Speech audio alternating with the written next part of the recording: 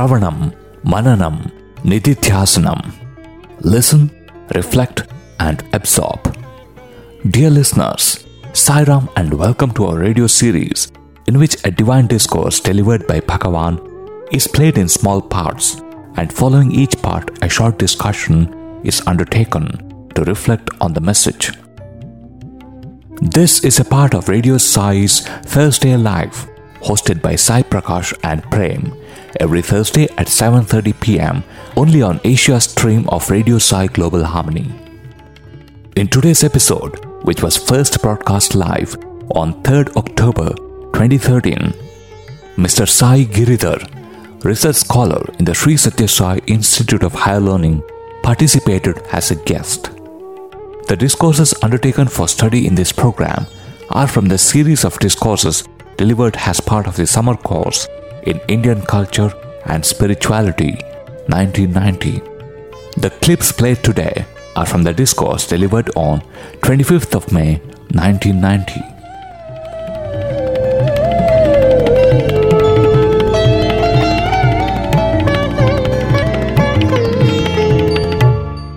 Sai Ram, all listeners of Radio Sai, and welcome to yet another episode of Shravanam, Mananam, Nididhyasanam.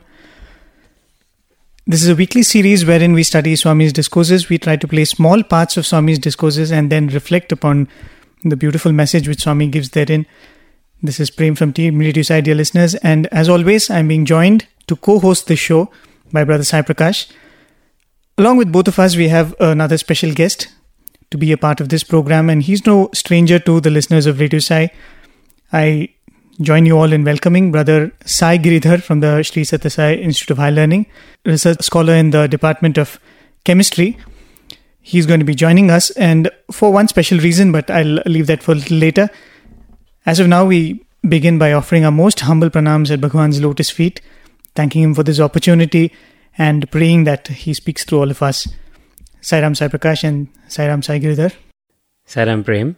You know, ever since man started thinking, I think he's been wondering about the mind. Almost every civilization has its own account of how they've endeavored to understand the mind. It's quite a fascinating subject, to say the least. It is definitely fascinating. I remember some of my brothers had put up a drama way back in the year 2005 on the vagaries of the mind. Oh, okay. And one of the actors, while he was telling this dialogue, he just mentioned this in a very animated way. He said, what is this mind really, every time I try to catch it, it is just like the breeze. It gets away from my hands. And moment he made this statement, we were all so pleasantly surprised to see Swami have a hearty laugh at that statement. That mind is like a breeze. You can never catch hold of it. Very beautiful. Very true. And there's little doubt that the mind and the study of the mind is so important, because in this series itself, Swami has devoted 2 discourses to the study of the mind. And this is the second one in that. And, it's endless how much can be spoken about it. And Swami is putting it so beautifully. The first discourse on the mind was explaining why mind is important. And, the very oft repeated statement of Swami, Mana eva karanam, bandha mokshayo. And that's why it's important. It can bind as well as it can liberate. He spoke about that, and now coming to, we are not interested in the negative aspects of the mind, how to use it for progress. So I think this discourse is all about that, giving us the things that mind can do to unsettle you, to give you that knowledge so that we can use it for progress and we can use it for liberation. Would you like to say anything about the first few parts of this discourse? We've gone through 2 parts, I believe. I think we summarized that even in the last episode. Right. Swami starts off by saying the whole universe is like a reflection in the mirror. And he's comparing the mind to the mirror. But in many ways, the mind is like the mirror, because, the chitta that we are talking of and the memories that get reflected. And Swami says everything is reflection, reaction, resound. And those memories are stored in the mirror. In a sense, when you look into the mirror, you see yourself. But this is the subtler mirror, I would say. The mind is like a subtle mirror where you don't see your own reflection, but all the chitta or accumulated memories of yours are reflected back from the mind. So that's how Swami is comparing the mind to a mirror. And he goes on to say that more than achieving the 4 Purusharthas, Dharma, Artha, Kama, Moksha, the final annihilation of Antakarnas are the most important. In fact, this is a very beautiful point. I remember from Nisargadatta Maharaj's book, I Am That, he speaks about how actually the chitta plays a role in our life and in our understanding.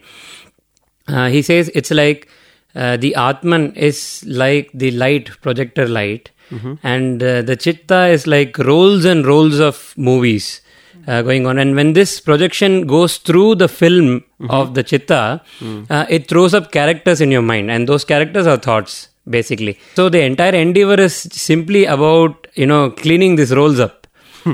So if you don't have any film in between, the projector's light is going to be directly on the mind, and there are no alien characters or unknown characters coming up there. So the whole endeavor, the spiritual process, is about chitta shuddhi, as Swami beautifully puts it. And during the last discussion, I remember Sir also mentioning about Bhagwan being chitta chora. Correct. In fact, that reminds me of a beautiful experience of one of our brothers in Kodaikanal. He was in Kodaikanal, but he was totally out of form in Kodaikanal. What happened was, one session, Swami was coming from the dining room into the hall where he, assembles all the students and speaks to them. There, this boy was having a camera. And because he was out of form, very secretively, he was, holding that camera and taking Swami's photographs. But Swami noticed that, and Swami took a very stern, stance, and then said, "Hey, camera chor," indicating that you are capturing my photographs into the camera without my permission. Correct. In a sense. Because that boy was out of form at that point of time, he thought, the next thing would be he will have to pack his bags and move out. And he was really shivering. And at that point of time, Swami, slowly a smile burst on his face, and to everybody's relief at that point. In fact, it is very interesting to know what that boy was thinking. He shared it with us, and he says that he was worried that as he spoiled the mood of Bhagwan, if he has spoiled the mood of Bhagwan, all the other brothers around him will miss the opportunity of having a lovely session with Swami. He had such beautiful, noble thought inside, and he was with this prayer that, Swami, forgive me if I've done a mistake, but I don't want to spoil your mood. That is when this smile burst on Swami's face, and Swami looks at him and says, "See, you are camera chor, but I am chitta chor." Beautiful. So it's like that. And one other impression I got from listening to the couple of episodes previous to this is, what is this spiritual process really about chitta shuddhi? Is how do we go about? How does a simple sadhaka who doesn't want too much complication of intellectuality into it, how do I understand the process of chitta shuddhi? Swami makes it very, very simple. He says it's a 4-step process. Interestingly, there was also mention about the Manasarovar, mind being the Manasarovar. We did an exercise in the awareness class back in the college where we put this question to the students. If we have a dirty, muddy pool of water, and we put a picture of that on one side, we put the picture of Kailash Manasarovar on the other side, and asked the students, if you are to convert the muddy pool of water, the dirty pool of water, into Manasarovar, what do you really do? The boys were brilliant. They came up with the solution. The 4-step solution which Swami gives to clean up the muddy pool of water with lot of turbulence and all that into an absolutely placid, crystal clear water of Manasarovar, where you can see what is within very clearly, is the 4-step process of Tyaja Durjana Sansargam, Bhaja Sadhu Samagamam, Kuru Punyam Ahoratram, and Smara Nitya Anityatam. how do we understand this in our day-to-day life? And, based on Swami's teachings, and interestingly, as Sai Prakash brother mentioned, every time students or teachers would go up to Swami and say, Swami, what sadhana do we do? Swami would simply say, simply follow the instructions I have given. Or more precisely, Swami would say that, the hostel rules and regulations have been designed by me. So just follow the hostel rules and regulations and go through the schedule that I have personally given you. That is more than enough. It is such a beautiful reassurance for all of us that we don't have to do anything more than that. And this 4-step process of Tyaja Durjana Samsargam makes it very clear as to how this helps in Chitta Shuddhi. The premise behind this spiritual process is that we are already divine. Correct. Like Prakash brother mentioned, we are not human beings trying to have, a divine experience. We are actually divine beings in a human experience. Correct. And Swami has always said, Divyatma Swarupallara, just to indicate that we are already divine. The only factor is, or the factors are these Mala Vikshepa and Avarna, or the dirt which has accumulated over births together, which prevents us from seeing the light within. Swami gives the analogy of the agarbati, the incense stick. And he says, you have a beautiful fragrance coming from the incense stick, but you see that over time, you can't see the flame that is there inside because of the deposit of the ash around it. Slowly and steadily, if you just start blowing away the ash, you will start seeing small little sparks, and finally when all the ash is out, you will see the burning amber within, that is the burning incense stick within. So Swami says, in the same way, the light is already there. You don't have to become the light. You already are the light. But it is just that this dust and, this kind of an ash which is covering that light has to be removed. So that is the basic premise of the spiritual process of Chitta Shuddhi. And coming to the process itself, the first step, of course, is, when you have a dirty pool of water, you don't want to be adding further muck or dirt into it if you want to clean the pond. Correct. Right? So, Tyaja Durjana Samsargam basically translates to avoid bad company in most simple terms, which means you don't add any more unwanted or, junk material, if I can use that word, into our lives, Correct. Into our chitta. So, first we need to stop the input of the negative tendencies, the negative visuals, the negative words that we hear, and all such bad energies. First, we need to stop the inflow of that. The second step is Bhaja Sadhu Samagamam. Swami says it's not enough if you prevent the inflow of bad inputs through the 5 senses. It is also important to have good inputs going, because the mind, Swami compares it to a genie. Prakash brother, do you remember the genie story of Swami? Means he says that unless you give it work, exactly. It's like a genie that comes out from the magic cup. Yes. But unless you keep it engaged, it's going to eat you up. It's going to eat you. It comes to the premise that it'll do anything which you ask it to do, but if it has nothing to do, it'll come and eat you. It'll come and eat you. Precisely that. So if you're not going to give it any input also, it is going to get restless. So that's why Swami says, give it input, but give it noble input. Correct. Sacred inputs, divine inputs. So that is Bhaja Sadhu Samagamam. Swami says, be in the company of good people, God-loving people. Be in the company of Sai literature. Be in the company of bhajans and satsang. So this kind of an input, why? Be in the company of doing your work well, wherever you work. Make it an offering to God. So by engaging yourself in the service to society through your work, by engaging yourself in good activities, by following Swami's teachings throughout the day in some way or the other, in whichever way we can, and by avoiding bad company, basically Bhaja Sadhu Samagamam happens. So we are having good water flowing into us. We are not allowing muck to enter us. The third step is the most important step, Swami says. Kuru Punyam Ahoratram, which means do sacred activities, noble activities, day and night. And Swami says, it is these activities of seva that we participate in Seva doesn't really mean going to the village. One might say, how do I all the time go to a village and serve the people there day and night? I have my own profession to take care. No, Swami says that seva can happen in the most simple ways. A good word, a comforting word to somebody who is in a distress is seva. To lift the spirits of somebody is seva. To do your own duty perfectly well, itself is seva, Swami says. So by offering all these activities to Bhagwan, we can elevate even the most simple and mundane activities to the heights of seva. So Swami says, Kuru Punyam Ahoratram. This way, from morning to night, if you do sacred activities by offering it to Bhagwan, then the inner impurities start getting cleansed slowly.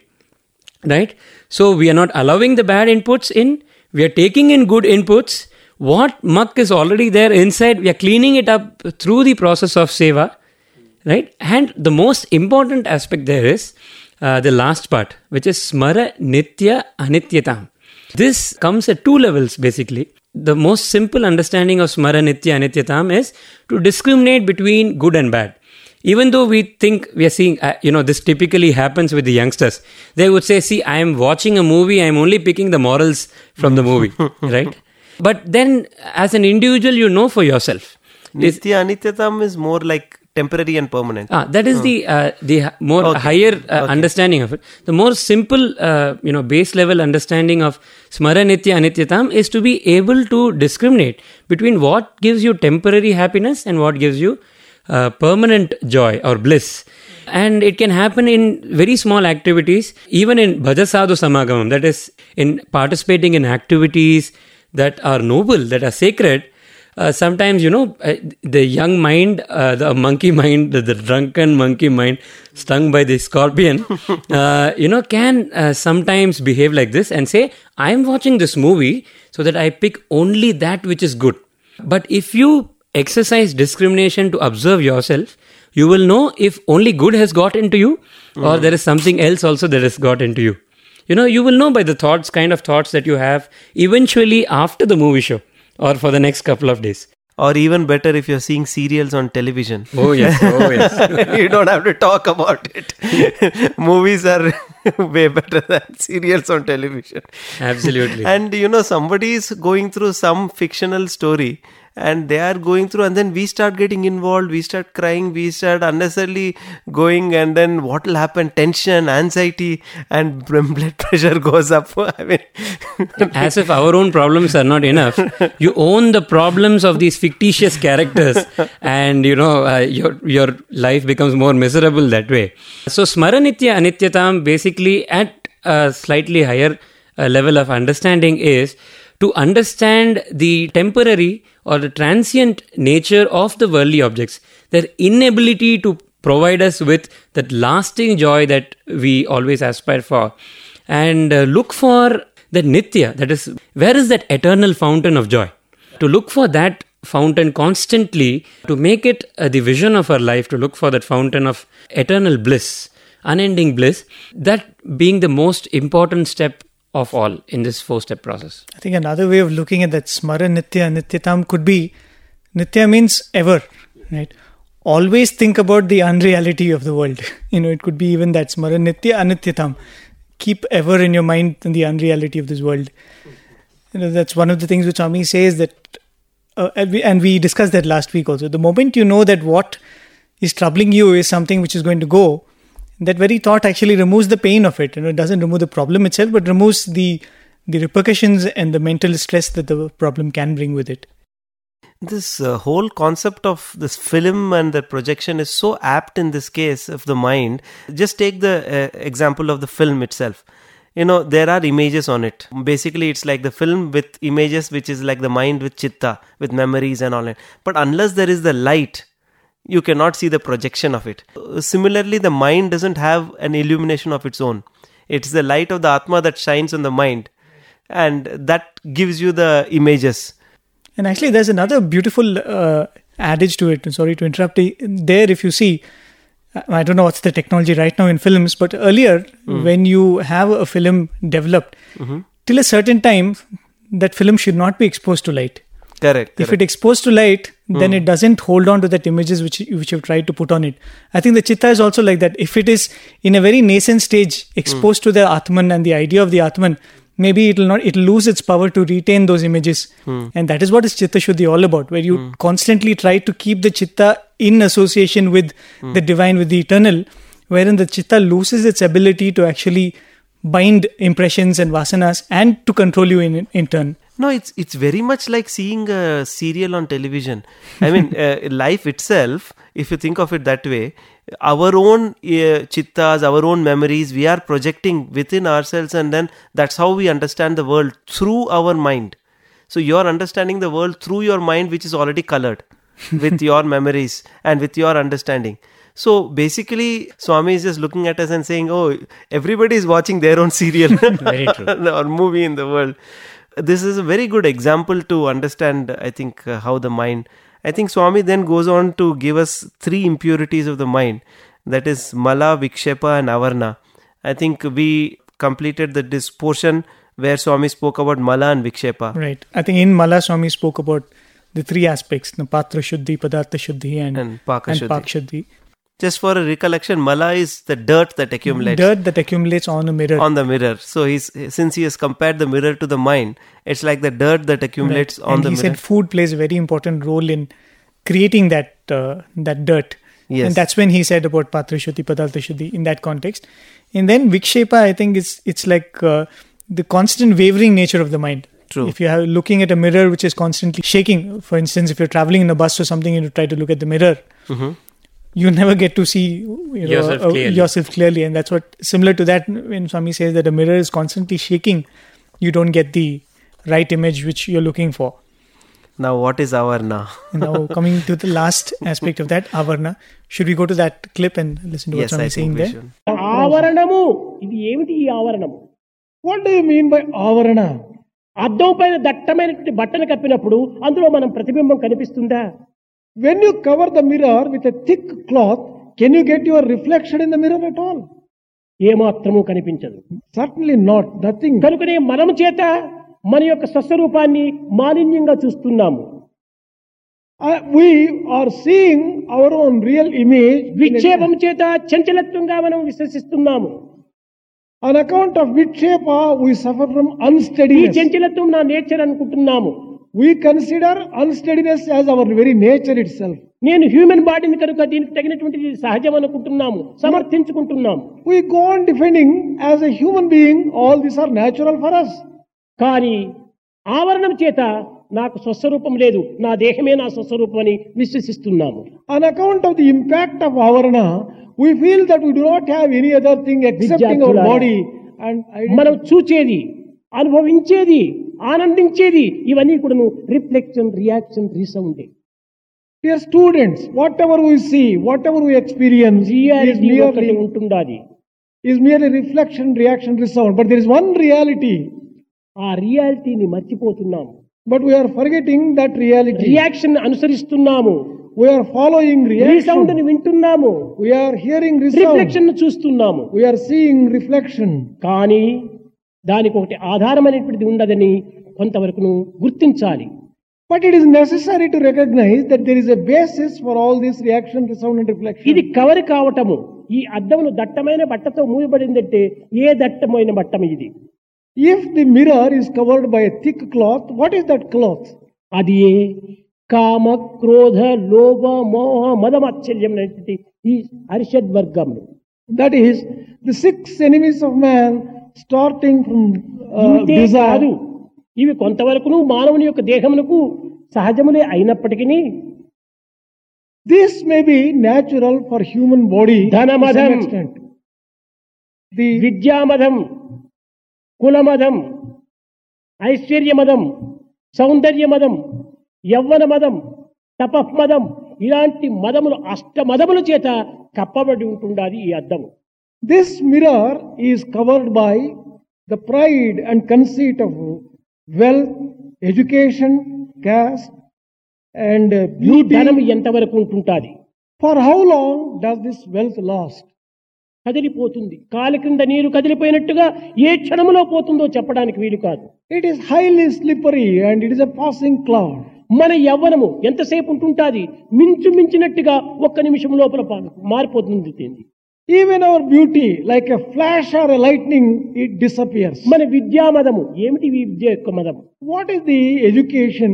After all, the pride arising out of that. నీకంటే గొప్ప విద్యావంతులు లోకంలో ఎంతమంది లేరు? How many more people are there who are better educated than you? కనుక వారిని విచారణ చేస్తే నీ విద్య వారి యొక్క దీంట్లో ఎంత స్థాయికి? Compare it to them. What is, after all, your accomplishment? ఇవన్నీ విచారణ చేస్తే మదమునకు మన చోట ఏమాత్రం కూడా అవకాశం లేదు. If you go on thinking on these lines, ఇది there is కేవలం no need for భ్రాంతి, conceit. భ్రమ. It is only a type of delusion. చదువులన్నీ చదివి చాలా వివేకి అయి మగిడి తన్నెరుగడు మందమతుడు. After having studied all types of education, the stupid person does not know who he really is. ఎంత చదువు చదివి ఏ నీతి ఉన్నను హీనుని గుణము మానలేడు. Whatever education you have acquired, if you are a mean fellow, you do not give up your mean తరచి quality. చదువ తర్కవాదమే కాని పూర్ణ జ్ఞానం ఎప్పుడు పొందలేడు. If you go on reflecting, mere education leads to argumentation. చదివి చావంగనేటికి చావులేని చదువు అలయి ఉన్నారు. What is the use of this kind of education? You should study such education which will confer liberation on you. చదువులు నేర్చితినంచు గర్వము వహించను రాదు. Do not be proud that you are educated. నీకున్న చదువు ఏ పాటిది? What is the type of education which you విద్యకు have? వినయమే సత్స్వరూపం. Obedience and humility is the వినయం రావాలి ornament, మానవుని యందు, విద్యార్థుని యందు. and that humility must be found in the ఆ student. వినయ విధేయతలు లేకపోవటం చేతనే మదము తలకెక్కుతుండాలి. As there is no humility and obedience, this pride is entering into the head of ఈ the student. ధనమదము, విద్యామదము, యవ్వన మదము, ఈ యొక్క మదముల చేత మానవత్వం కేవలం మర్చిపోతున్నాడు. Man is forgetting his real human nature itself on account of the pride of wealth, pride of ఇవి youth, క్రమక్రమేణా pride of మానవత్వాన్ని మరుగుపరిచేటువంటి యొక్క దుష్ట గుణములే తప్ప ఇది మానవత్వాన్ని వికసింపజేసేటువంటి పవిత్ర గుణములు కావు. all these qualities are making man forget his real human nature. ధనమెచ్చిన మదమెచ్చును, మదమెచ్చిన దుర్గుణంబు మానక ఎచ్చును. ధనముడిగిన మదముడుగును, మదముడిగిన దుర్గుణంబు మానునయ్యా. ఆ దుర్గుణము పోవాలంటే మదం పోవాలి. If there is increase in the wealth, it leads to increase in pride, and that leads to various bad qualities. If ఈ విధమైనటువంటి మదములే మన మనస్సు అనేటువంటి అద్దమును కప్పిపుచ్చింది. it is these kinds of pride and conceit which cover the mirror of our mind with this thick cloth. కనుక ఈ దట్టమైనటువంటి యొక్క బట్టను మనం తీసివేయాలనుకుంటే ప్రేమను పెంచుకోవాలి. Develop love in order to remove this thick cloth. ఈ ప్రేమనే ప్రధానమైనటువంటిది. This love is the most important one. అది ఏ ప్రత్యక్ష పరమాత్మ. That is the direct love is Paramatma. God, live in love. మనము ఈ పవిత్రమైనటువంటి ప్రేమ చేతనే సర్వులను మనము ఒక్కగా ఇరితిగా మనం కట్టుకోవచ్చును. By sacred love, you will be able to conquer anything. ఒక్క ప్రేమ పాశము చేత తప్ప అందరినీ ఐకమత్యంగా అభివృద్ధి పరచడానికి ఇంకా మరొక మార్గం ఏమాత్రం కూడా లేవు. Excepting for the love, there is no way of bringing about cooperation and understanding among people. దీనికి ఒక చిన్న ఉదాహరణము. Here is a small నీవు example. అనేకత్వంగా భావిస్తున్నావు. You think that there is multiplicity. ఒక కింద ఒక క్యాండిల్ ల్యాంప్ పెట్టేసేసాము. There is a candle kept below. దానిపైన అనేక రంధ్రములంతా కొట్టి దాని ఒక పాత్రను మూసినాము. అందువల్ల ఉన్నది ఒకే లైట్ అయినప్పటికీ ఆ రంధ్రముల ద్వారా బయటికి అనేక లైట్లు ఉండినట్టు కనిపిస్తుండాలి. There is only one candle light inside the vessel, but passes through the different holes and looks as though there are దానిపైన different lights. దట్టమైనటువంటి ఒక వస్త్రమును కప్పినాము. You have covered this vessel by a thick cloth. కనుకనే అందులో నుంచి ఏ మాత్రం కూడా మనకు light కనిపించడం లేదు. You have not been able to see light at all on account of this covering. కనుక మొట్టమొదటి ఈ దట్టమైనటువంటి యొక్క టర్కీ టవల్ తీసి పక్కన పెట్టమంటే You remove this thick turkey towel in the first instance. అప్పుడు అనేక జ్యోతులుగా కనిపిస్తుంది. Then you can see a number of lights. ఆ యొక్క అనేకంగా కనిపించేటువంటి ఆ పాత్రను మనం పగలగొట్టిందంటే ఒక్క జ్యోతిగానే మనకు కనిపిస్తుంది.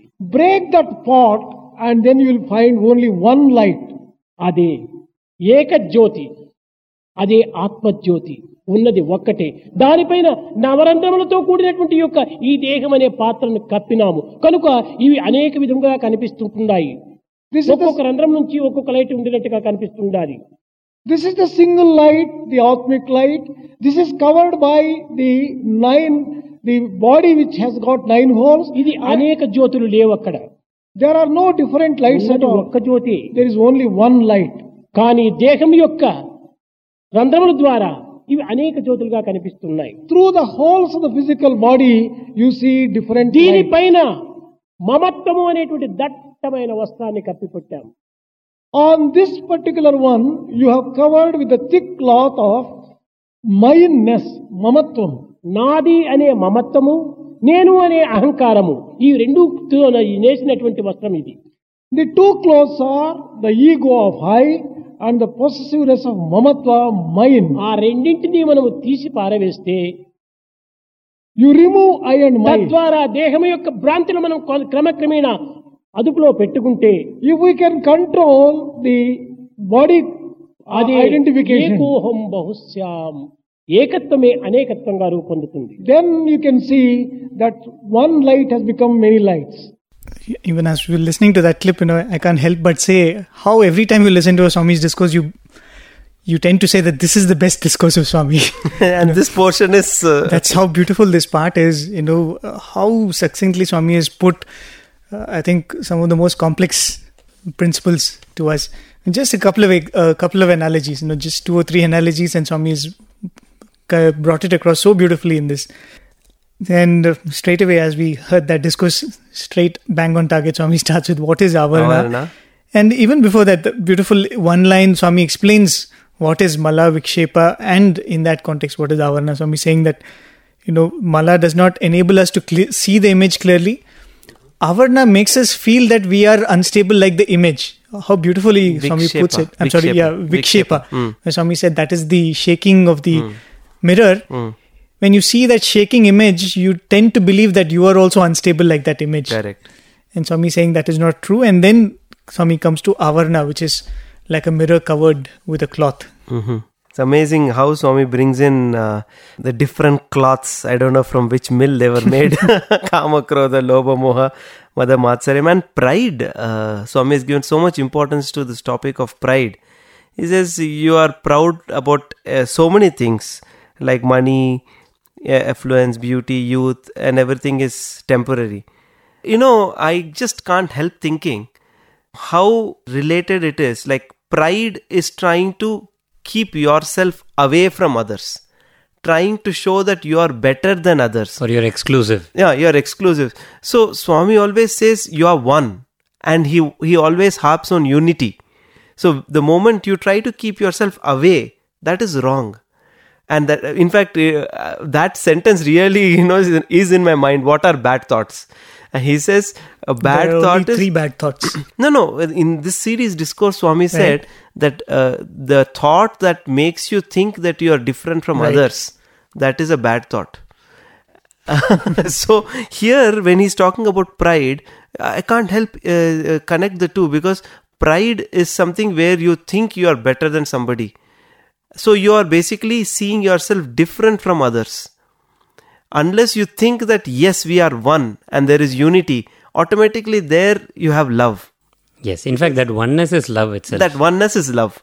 And then the moment there is oneness and unity, then automatically this avarna of this thick cloth is thrown away. In fact, Swami, through his Chinnakathas, has often told us this predicament of, though you can be very, very physically close to God, still if you have these qualities, they take you away from the truth, from God straight away. Arjuna is a classic example of this. In a Chinnakatha which titles like Pride Has Its Fall. Okay. In that Swami says that Krishna and Arjuna were going on a stroll, and there was a stream going by, And then Arjuna, looking at the stream, suddenly wondered, and he said to Krishna, he said, why did you take so much trouble in your previous incarnation with all those monkeys, building that stone bridge across the ocean to reach Lanka and all that, when you came as Sri Rama? And he said, if only, I'm sure you could have done it. I mean, I can build a bridge of arrows across the ocean. I'm sure you could have got that done. I don't know why you use these monkeys, to build. So Krishna says, oh, is that really so? So why don't we see how strong a bridge that you are capable of building? So just across the stream, which was very small, relatively, compared to the ocean, which Sri Rama had to cross, Arjuna was instructed by Krishna to build a bridge of arrows. And he builds this bridge of arrows. And Lord Krishna simply thinks of Hanuman. And Hanuman appears there and as a monkey. And he says, Hanuman, why don't you just go and test that bridge? So Hanuman just goes and places the tip of his toe on that bridge, and the whole bridge just collapses. And along with the bridge, Arjuna's pride also collapses. Another instance where Swami describes about, such a situation is after the Mahabharata war. We all know the scene where Krishna and Arjuna are on chariot. And Krishna says, Arjuna, now you get down first, then I will get down. And Arjuna, out of his pride that he has won the war and he has achieved so much, he says, no, you get down first. Krishna says, no, please listen to me. You get down as I instruct you, and it's for your good. Arjuna is so much filled with pride because of his accomplishments. At that point of time, he forgets who was the doer behind the whole thing. And he says, no, see, you are the charioteer. It is the duty of the charioteer to get down and, welcome me, out of the chariot. So Krishna takes a very strong tone and says, Arjuna, get down. Okay. Listening to that, literally, we know how it feels when Swami takes a strong tone and he says, hey, and all our thoughts come to an absolute still.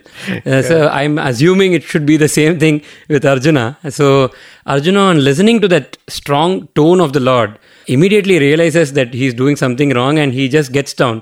And we all know what happened. Krishna jumps off, he releases the horses first and then jumps off the chariot, and the whole chariot goes into flame. So pride definitely, though it's somebody like Arjuna who was right next to the Lord, who's known for his Sakya Bhakti or, his friendship to the Lord, even such a person, if he has pride, there's no way he's going to be close to God.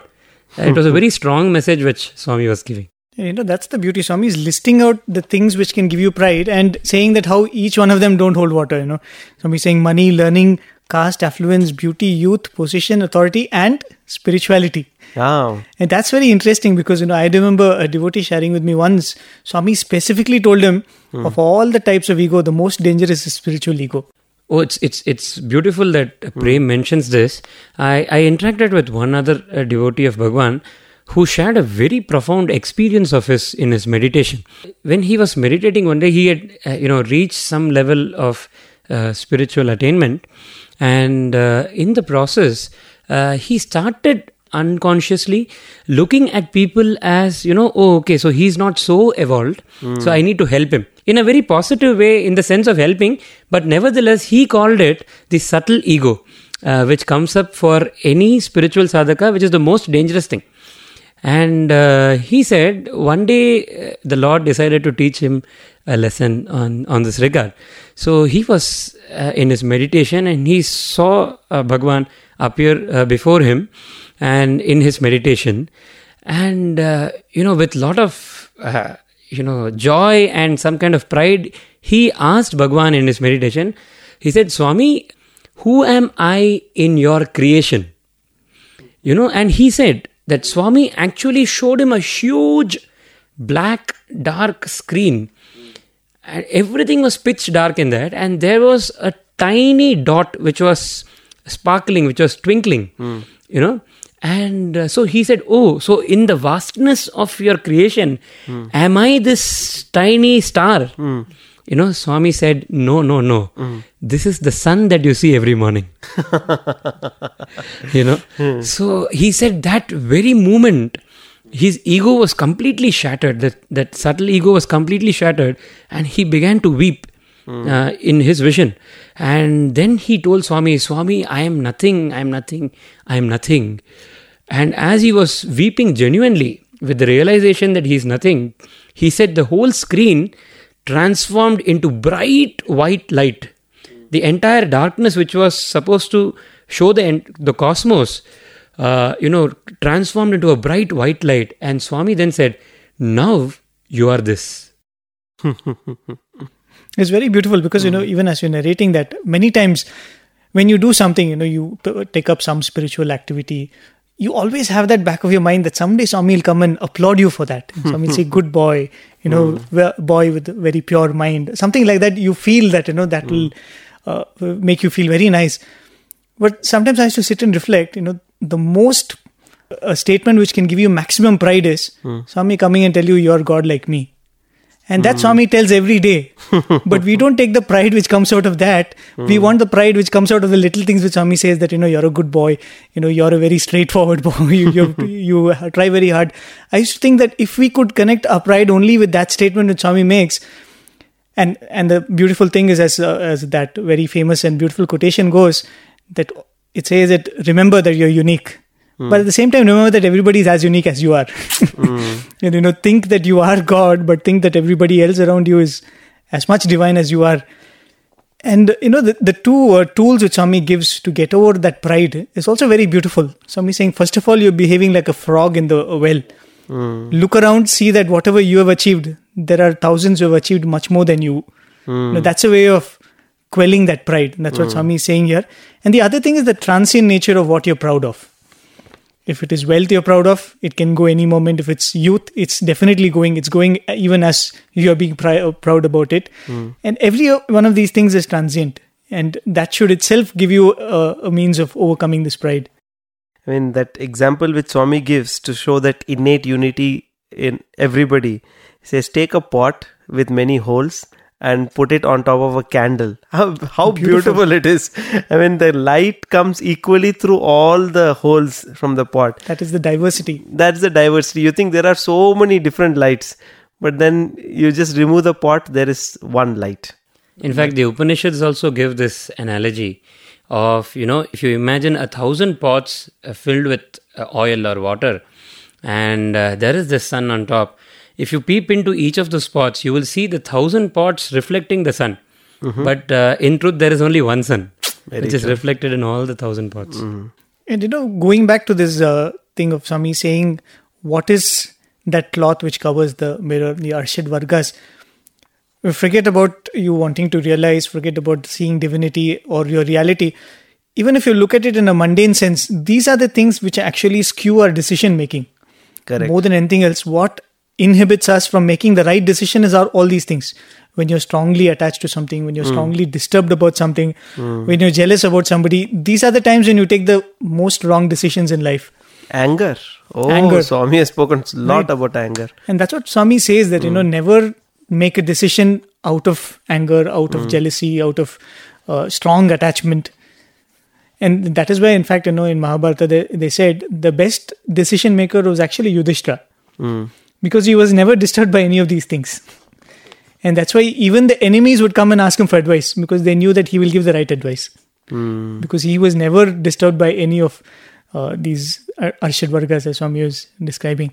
Absolutely steady. And you think we should go on to the next? Yes, I think because Swami has come to the point of how the concept of mamakara and ahankara is coming in. I think Swami will be continuing with that analogy of the pot with 9 holes. So we'll go to that next clip of that discourse. విద్యార్థులారా, ఈ మనస్సు, బుద్ధి, చిత్తము, అహంకారము ఈ 4 యొక్క చేరికనే అంతఃకరణ అయిపోయింది. This mind, intelligence, chitta and ego have become antahkarana. అయితే ఈ అంతఃకరణ అంటే ఏమి అర్థం? What is the meaning of antahkarana? కరణం అనగా పనిముట్లు, ఇంద్రియములు. Karanam means instruments. అంతఃకరణ అనగా లోపలి ఇంద్రియములు. That means inner సులభంగా instruments. మనం అంతఃకరణ అంటే అది ఏమిటో అని అనేక రకములుగా వేదాంతాన్ని మనం వర్ణిస్తుంటాం. There is no need for mistaking that to be anything great. It is only inner కన్నులు instruments. బయట చూస్తున్నాయి, Eyes are looking చెవులు outside. బయట వింటున్నాయి, Ears are hearing నోరు outside. బయట మాట్లాడుతుండాది, Mouth is చేతులు బయట talking. పనులు చేస్తున్నాయి, Hands are కేవలం performing. ముక్కు బయట వాసనే చూస్తుండాది.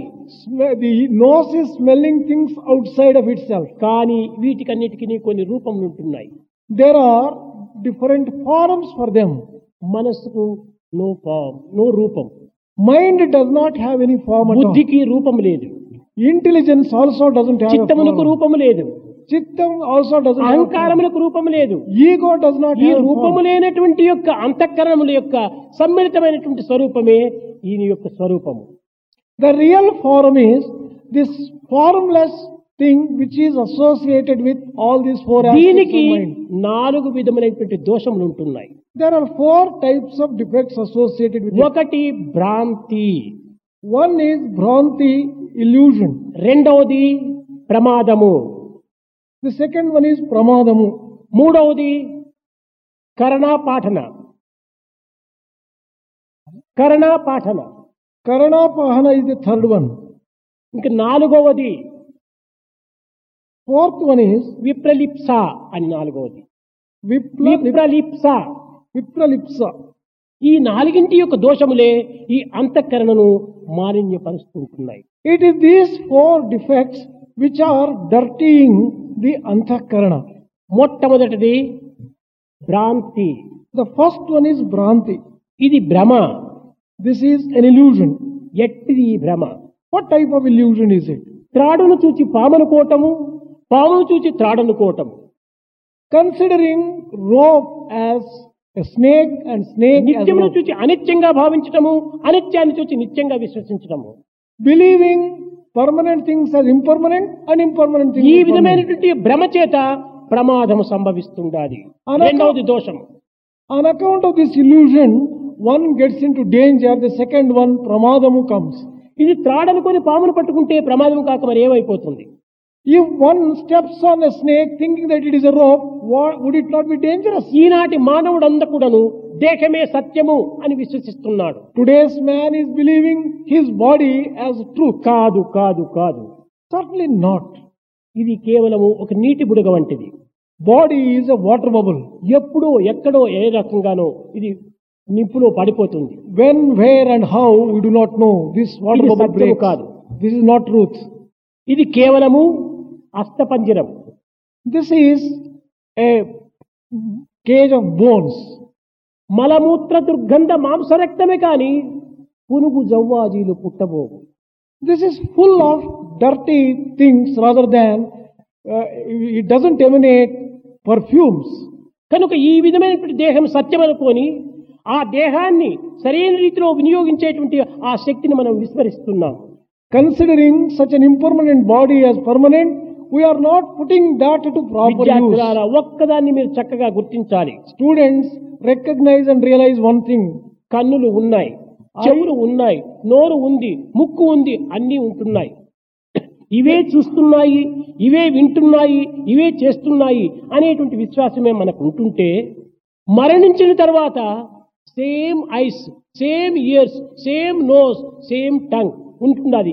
ఎందుకు మాట్లాడటం లేదు? ఎందుకు చూడటం లేదు? ఎందుకు వినటం లేదు? We have eyes, ears, nose, tongue, and we think that they are doing the functions. But if that is really so, after death also they must be performing the functions. They don't do it. బాడీని నీవైపోతే నీవు అప్పుడు ఎందుకు చూడటానికి వీలు కాకుండా ఉంది? If you are the eyes, if the eyes కానీ are, చూపించేటువంటి ఒక శక్తి అక్కడ లేదు.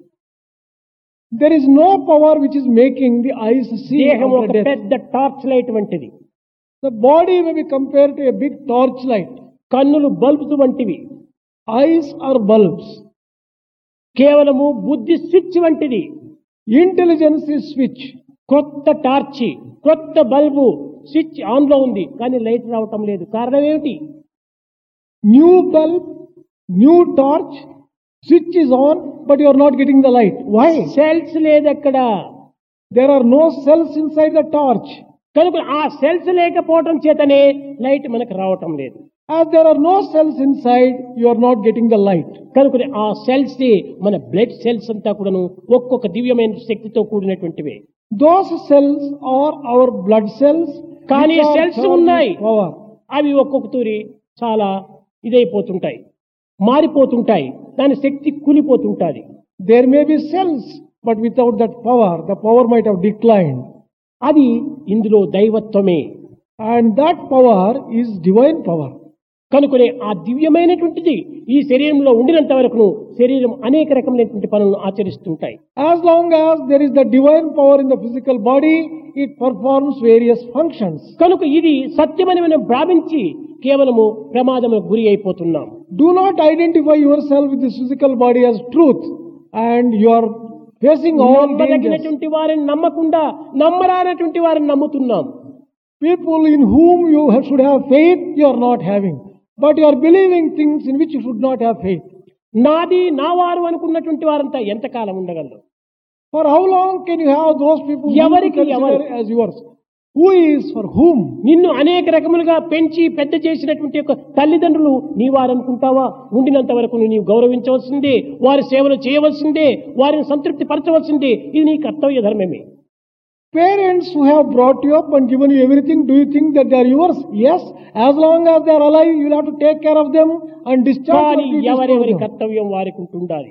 Everyone has his own duty. ఎవరికెవరు కూడా నువ్వు వచ్చే సమయంలో ఇంత బట్టైనా తేరు.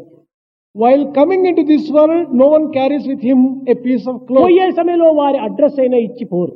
While leaving the world, no one leaves even the address to where he is ఎవరికి going. ఎవరి సంబంధం? What is the type of relationship that అయితే exists ఇలాంటి between man దాన్ని and man? సత్యం అనుకుంటున్నాము. ఇది సత్యం కాదు, మిథ్యం.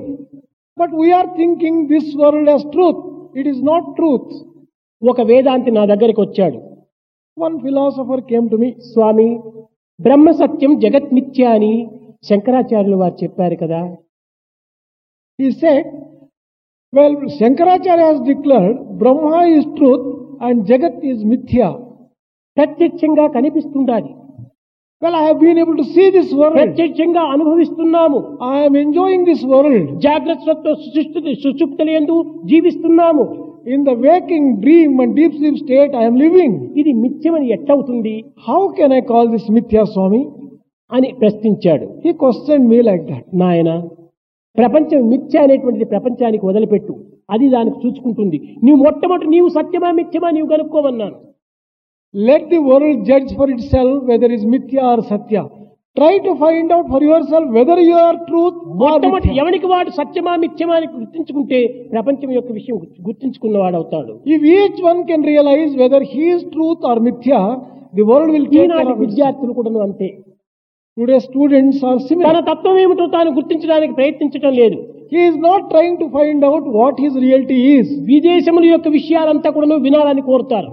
He is aspiring to know all about the ఆ world. దేశంలో ఏమి జరుగుతుండాది, ఈ దేశంలో ఏమి జరుగుతుండాది, ఈ దేశం అన్ని పరదేశముల యొక్క విషయాన్ని చూస్తున్నా, నీ దేశంలో ఏమి జరుగుతుండాది అది మొట్టమొదటి నీవు గుర్తించడానికి ప్రయత్నిస్తున్నావా? You are trying to find out what is happening in this country, in that country. But are you trying to know what is happening in your own body?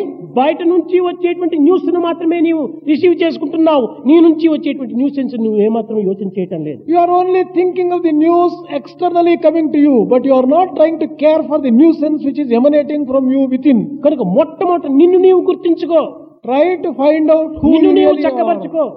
Try to rectify yourself ఆ first. తర్వాత ఇతరులను చక్కబరచడానికి ప్రయత్నించు. Then you can try to mend others. ఇది మొట్టమొదటి విద్యార్థులు గుర్తించవలసినటువంటి విషయం. This is the first thing that the student should realize. కనుకనే భ్రమ చేత ప్రమాదం సంభవిస్తుండాలి. On account of illusion, dangers come. I think there is no running away from enquiry. Absolutely. There's no, you have to inquire who you really are. Right. Finally, it comes back to that. Goes back to that statement of Socrates: a life unexamined is not a life at all. Okay. You have to look within and you have to find out for the answers. And that's the strong message Swami ends this clip with. Because we are all the time trying to resolve the mysteries outside. But when your home is not in order and you've not resolved the main mystery.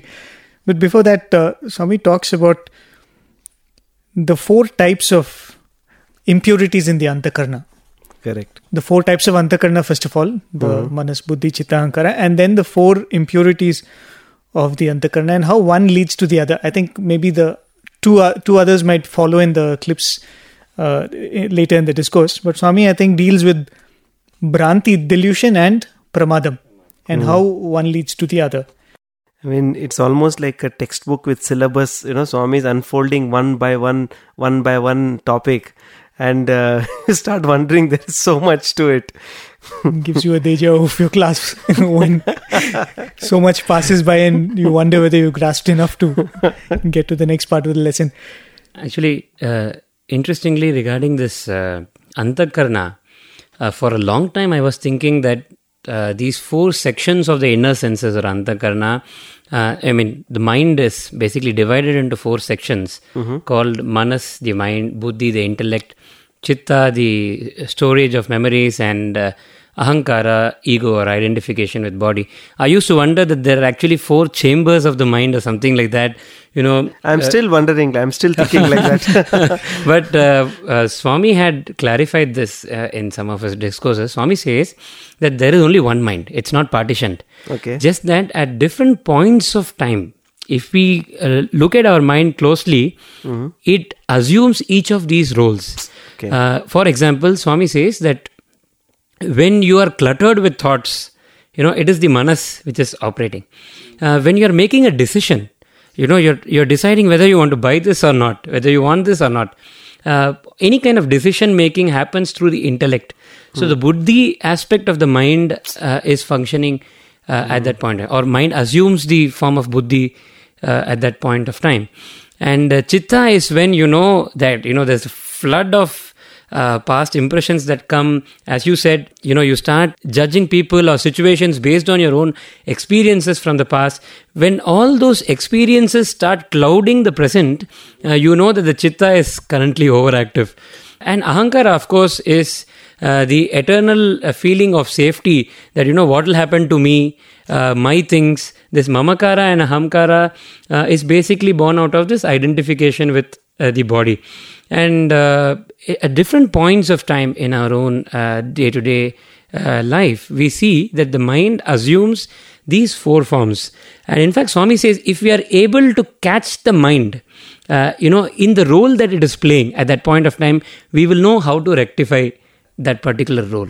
And I think, in fact, the physicists will agree with you, because they know when they observe a system, it immediately stops behaving like it used to behave before. Yeah. I think that's principle what... of uncertainty. Right. When you start observing the mind, automatically there's a bit of orderliness. The only thing is it's difficult to hold on to that state of observance for long, and that's the catch in it. But, going back to this thing of Swami saying the delusion, the first thing is you associate yourself with the wrong thing, and then that leads to the fear, the pramadam, the danger. The danger comes out of that wrong association. And it again goes back to that pride aspect which Swami was telling, that, you think you claim yourself to be greater than somebody else, more talented than somebody else. And that's the concept of ahankara, actually. We've spoken about this before. They say that ahankara, or the feeling of I, comes from that state of asmita. It seems that is the first state, where I am. Asmi means I am. So asmita is that I amness. So that is the first stage of ahankara, but that's not very dangerous. The next stage of ahankara is you think that I am this body, or I am talented, I am rich, I am poor. Whatever, you relate yourself with one particular aspect of your being. That becomes ahankara. Even that is also okay and manageable, but the most dangerous is malina ahankara.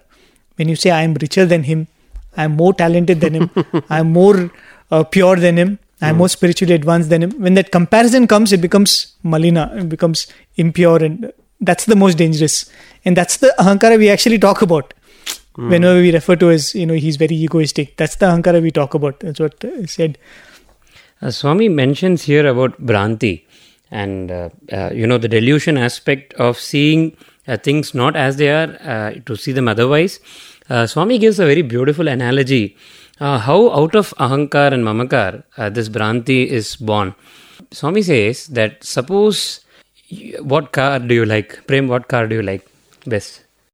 Okay, let's just pick one. Audi? Okay, fine. So Audi A6 is your car, right? And suppose your neighbor buys that car and it's parked right there, every day in front of your house. So how would you feel about it? Means Swami goes on to explain that and says that, see, if the objects in the world are the source of your happiness, then, for you to see that Audi car every day, or to touch it and feel it, or maybe your should friend itself give you the joy. Yeah, should itself fill you with bliss and joy, isn't it? Because it's exuding happiness. But unfortunately, is that the case? I don't think so, isn't it? Most of the people find that unless they actually own that object, it is a sense of possession of the object that apparently gives them some kind of happiness, and it is not really the object. Because there is no object in the world which comes with an expiry date for happiness. Says, okay, so happiness from this product expires after 1 year and 2 months and so and so. It doesn't happen, right? Swami says it is not really the object, but you have placed your happiness in the sense of possession of the object. So the moment you own the Audi car, probably you will feel happy about it, isn't it? So Swami says that this kind of a misplaced value to the world is the Bhranti. The Audi car does not exude happiness, but you have placed your happiness in the Audi car. Right. And that's the thing with which Swami starts, the difference between Antakarna and the other senses. The other ones cannot see what is inside. The eye can only see what is outside. The nose can only smell what is outside. The ear can only listen to what is outside. But the only thing which can look within and reflect are the Antakarnas. And so if they are also used for going outside, then you are misusing the instruments which are meant actually for going within. And that's when the joy has to be searched for within, not in the objects outside.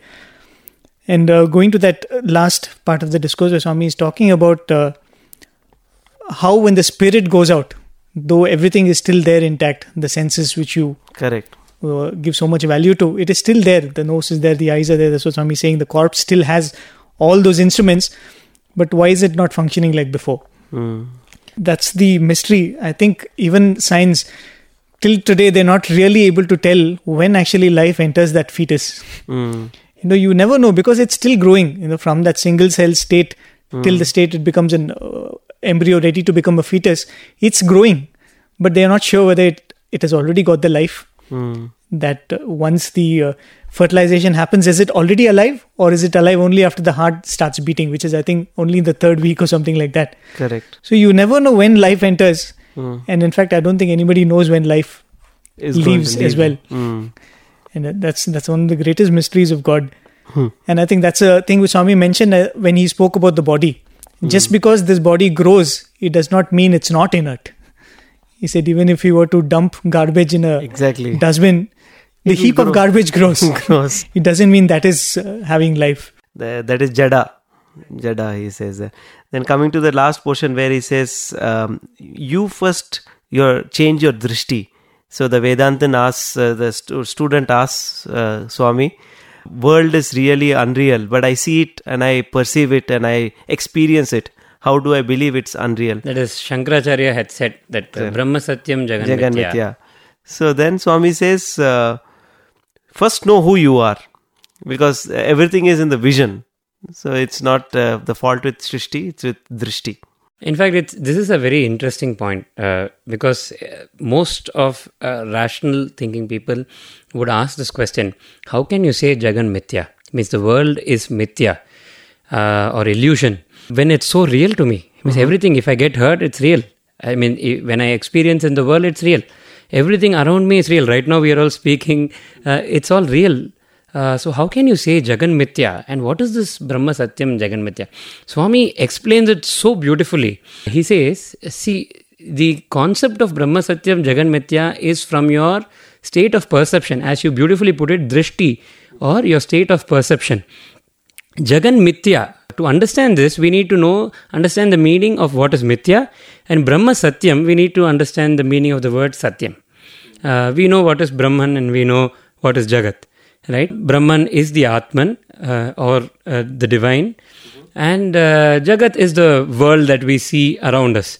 So how is Jagan Mithya? Swami says that Sat or Satyam is that which does not change with 3 periods of time. Trikala Bhadyam Satyam. Which means in the past, present and the future, truth remains the same. It doesn't change with 3 periods of time. So if anybody were to experience truth, whether it was 10,000 years back, whether it was today, or whether it was 10,000 years hence from now, the truth they would experience is exactly the same.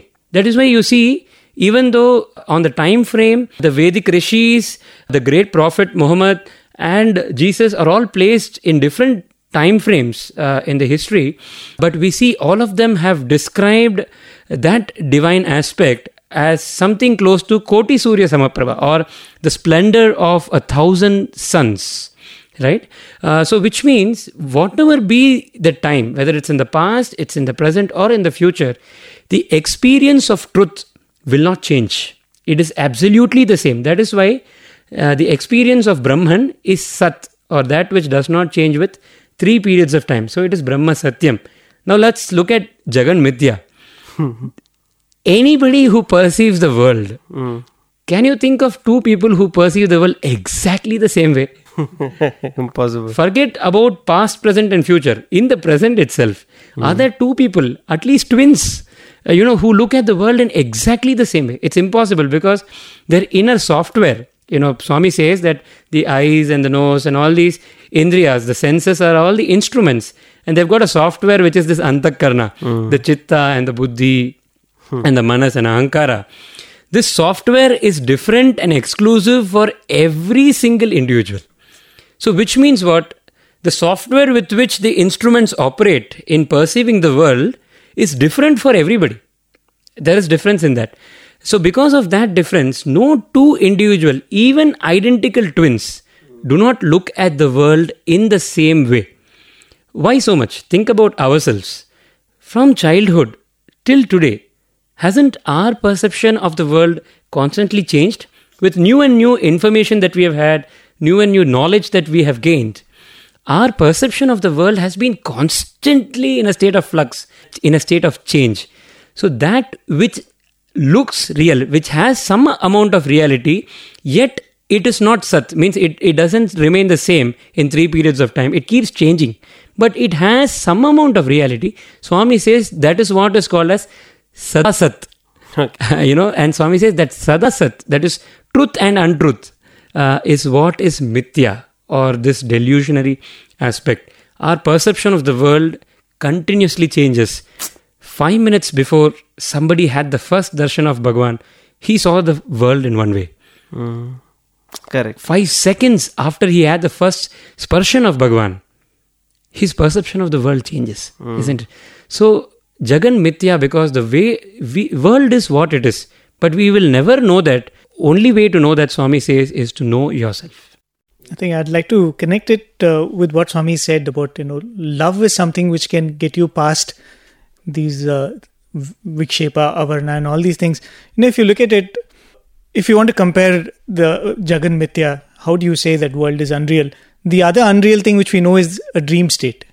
How do we know a dream state is unreal? Because we go in and come out of it. It's a thing which is very short in time span. So we know that something which comes and goes cannot be real.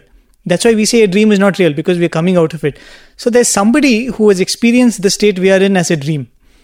And they are saying that just like how dream is unreal for you, for this life is unreal for me. And when you look at somebody like Swami, and when you have love for Swami, love gives faith. And that faith, when you place it on somebody, when he says that the world you're living in is unreal, you don't even have to go through all these things and sit and inquire with you. You just accept it. He said, okay, that is the truth. I just need to come to that understanding with effort. I think that's when Swami says that love can actually give you everything if you have love in God and live in love.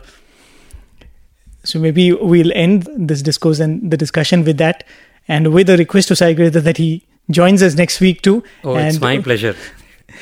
And with a prayer to Swami to bless us with more such opportunities, because it is indeed one of the most choicest blessings that we have to listen to these discourses and to have the time and to have the mind frame to sit and listen to these discourses. We thank Swami for that and offer our most humble pranams at Bhagwan's lotus feet.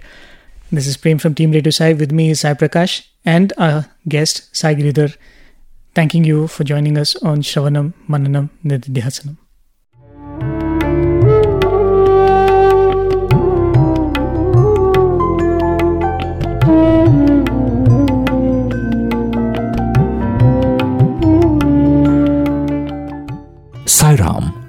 just heard an episode of a radio series, Shravanam, Mananam, Nididhyasanam. That is, listen, reflect, and absorb.